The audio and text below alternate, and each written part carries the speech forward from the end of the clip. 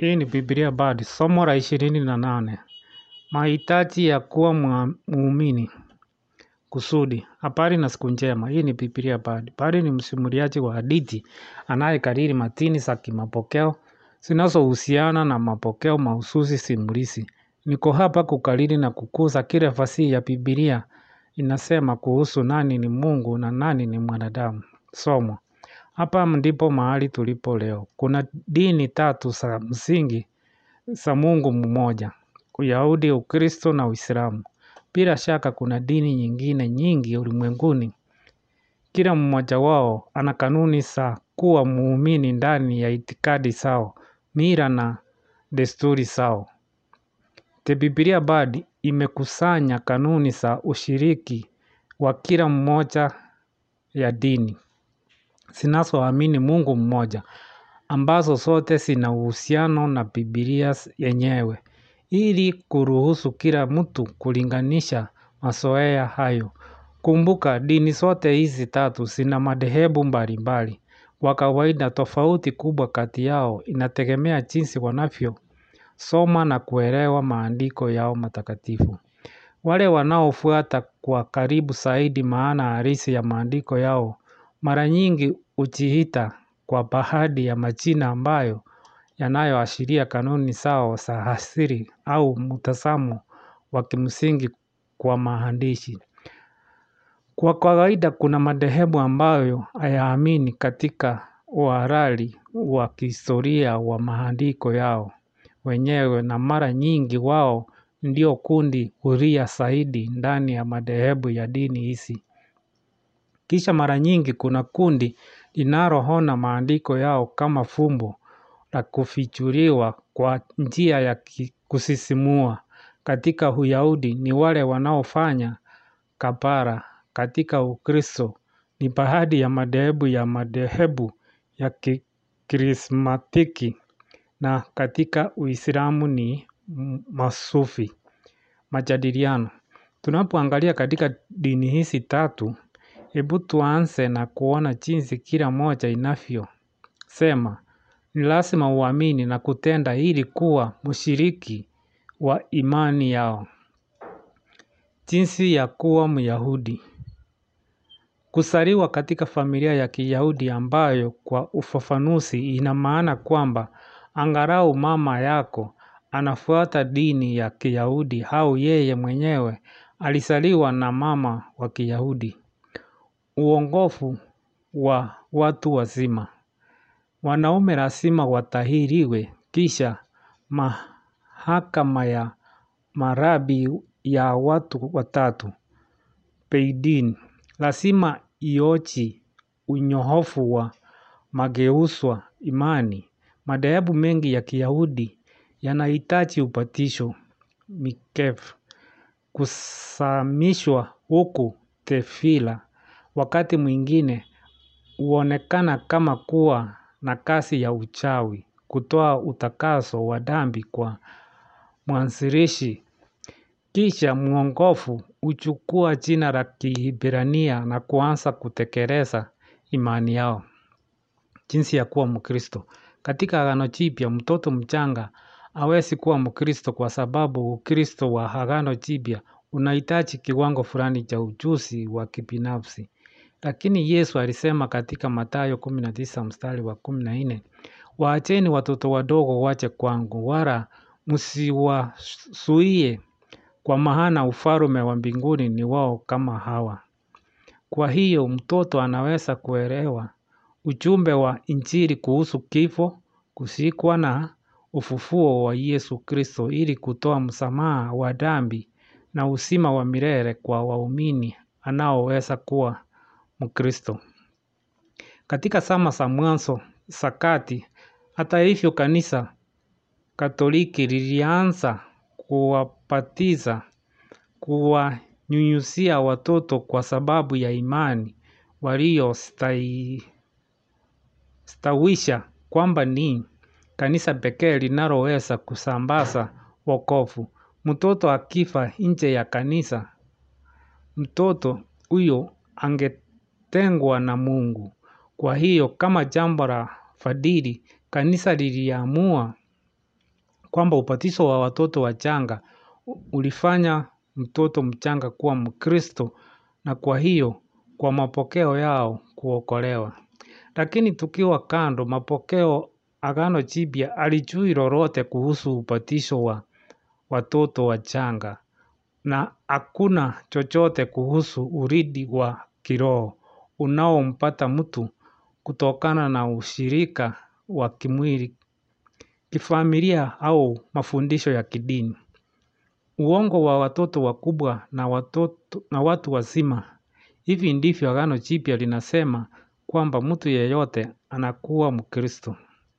Warumi 10:13, kwa sababu ukimkiri Yesu kwa kinywa chako Yesu ni Bwana, na kumwamini moyoni mwako ya kuwa Mungu alimfufua kutoka kwa wafu, utaokoka. Kwa maana kwa moyo wako uamini na kuhesabika haki, na ni kwa kinywa chako unakiri na kuokolewa. Kama maandiko yanavyosema, yeyote anayemtumaini hatatahayarika kamwe. Yesu alieleza wokovu kwa njia hii katika Yohana 3:16-18.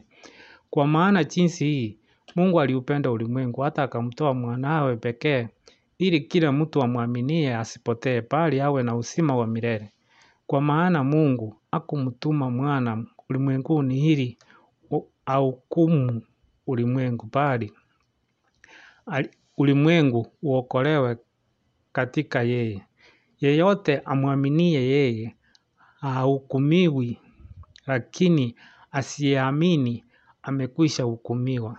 Jinsi ya kuwa Muislamu. Kuzaliwa katika familia ya Kiislamu, lakini katika hali hii ina maana kwamba wazazi wote wawili waamini na kutekeleza dini ya Kiislamu. Uongofu wa watu wazima. Amini kwamba kuna Mungu mmoja tu, Mwenyezi Mungu, ambaye aliumba ulimwengu wote, na kwamba Muhammad, amani iwe juu yake, ndiye mjumbe wake wa mwisho duniani.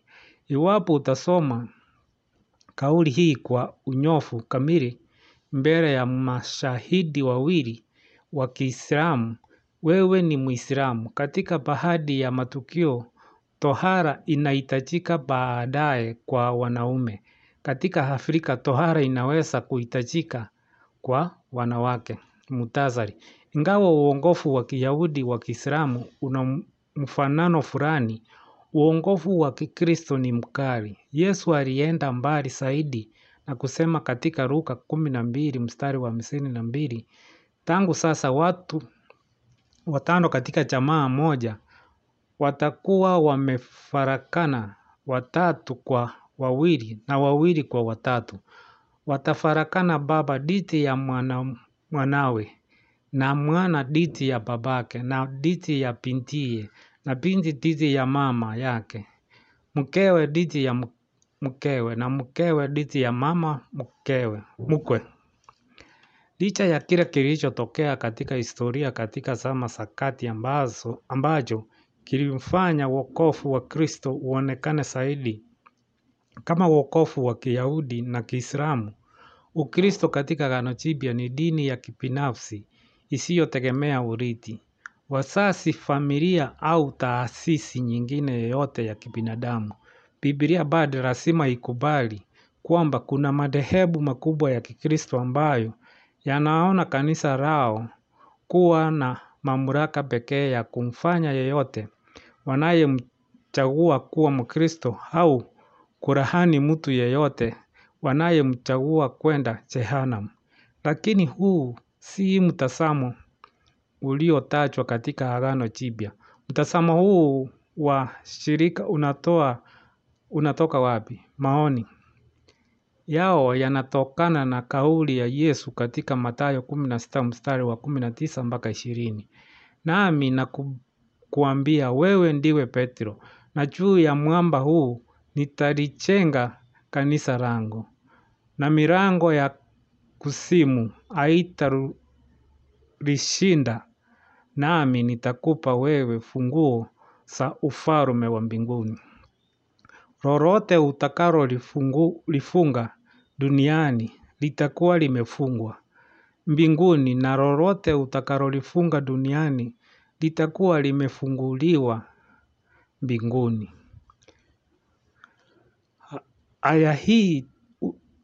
Aya hii ina utata kwa sababu mbili. Nambari ya kwanza, ni Petro pekee aliye na mamlaka haya, na kwa hiyo ili kujipatia mamlaka haya, kila mtu anayedai lazima atafute njia ya kujiunganisha na Petro kwa ofisi. Hakuna kati ya haya katika Agano Jipya. Nambari ya pili, katika enzi za kati Waprotestanti waliamini kwamba Kanisa Katoliki lilikuwa likitumia kile kinachoitwa mamlaka kuhusu wokovu wa watu kwa njia ya msamaha. Waprotestanti wa wakati ule walijaribu kurudi kwenye ushairi wa Agano Jipya kwa ajili ya kurekebisha upotofu huu. Huu sio wakati pekee ambao dini au madhehebu ya dini fulani yamechukua haya moja kati ya mbili kutoka katika maandiko wanayokiri kuegemeza fundisho muhimu. Kwa kielezo katika dini ya Kiyahudi, zoea la kutenganisha maziwa na bidhaa za nyama katika jiko la koshea lilitegemea agizo moja ambalo Kutoka 23 mstari wa 19 lilisema, usipompike mwana-mbuzi katika maziwa ya mama yake. Mifano zote mbili za Agano Jipya na Agano la Kale zilizokaririwa hapa zinaonyesha jinsi maandishi rahisi halisi yanayoweza kutolewa na washirika katika mafundisho ya ziada ya Biblia ambayo baadaye yanakuwa mapokeo yasiyotiliwa shaka. Yesu anapinga aina hii ya utendaji wa kidini unapowaambia viongozi wa Kiyahudi wa siku zake. Marko 7 mstari wa 13. Mnalibatilisha neno la Mungu kwa mapokeo yenu mliopokeana. The Bible Bard inapendekeza kwamba tusome Biblia katika ushairi wayo, katika maana yake halisi ambayo juu yake uchanganuzi wa kifasihi wa hali ya juu zaidi lazima utegemezwe. Kujenga utata katika utendaji wa kidini unaotegemea kuongeza maana inayopita zaidi ya maana ya uso ni tatizo sana, hasa linaposababisha uharibifu wa dhahiri au angalau kuongeza mzigo wa imani zaidi na kile ambacho Mungu huamuru. Kama vile Biblia Bard ilivyosema hapo awali, ikiwa unaposoma Biblia unakutana na jambo ambalo hasa wasi uelewi, usiogope. Weka tu maandishi hayo kando, ukitarajia kwamba maelezo zaidi yake siku moja yatatolewa. Biblia ni ufunuo wa Mungu juu yake mwenyewe na ufunuo wa wanadamu kutoka kwa mtazamo wake. Katika maisha haya hatutawahi kuelewa kikamilifu, kwa kuwa kwa akili hufanya iwe jambo la akili kudhani kwamba Mungu hakufufia andiko ili na kulihifadhi kwa maelfu haya yote ya miaka ili kutuchanganya, kwa kuwa kusudi la Biblia ni kumfunulia Mungu kwetu itimizo. Hivi ndivyo Biblia Bard inavyofanya kazi. Marudio mafupi yaliyolengwa kwa karibu. Hakuna vikwazo, hakuna njia za sungura. Fuata Biblia Bard kwenye Twitter, Instagram na Facebook. Tumia Biblia Bard maswali au maoni yoyote unayopenda kutoa kwa bibliabard@gmail.com. Nimefurahia kusikia kutoka kwako. Asante kwa kunisikiza.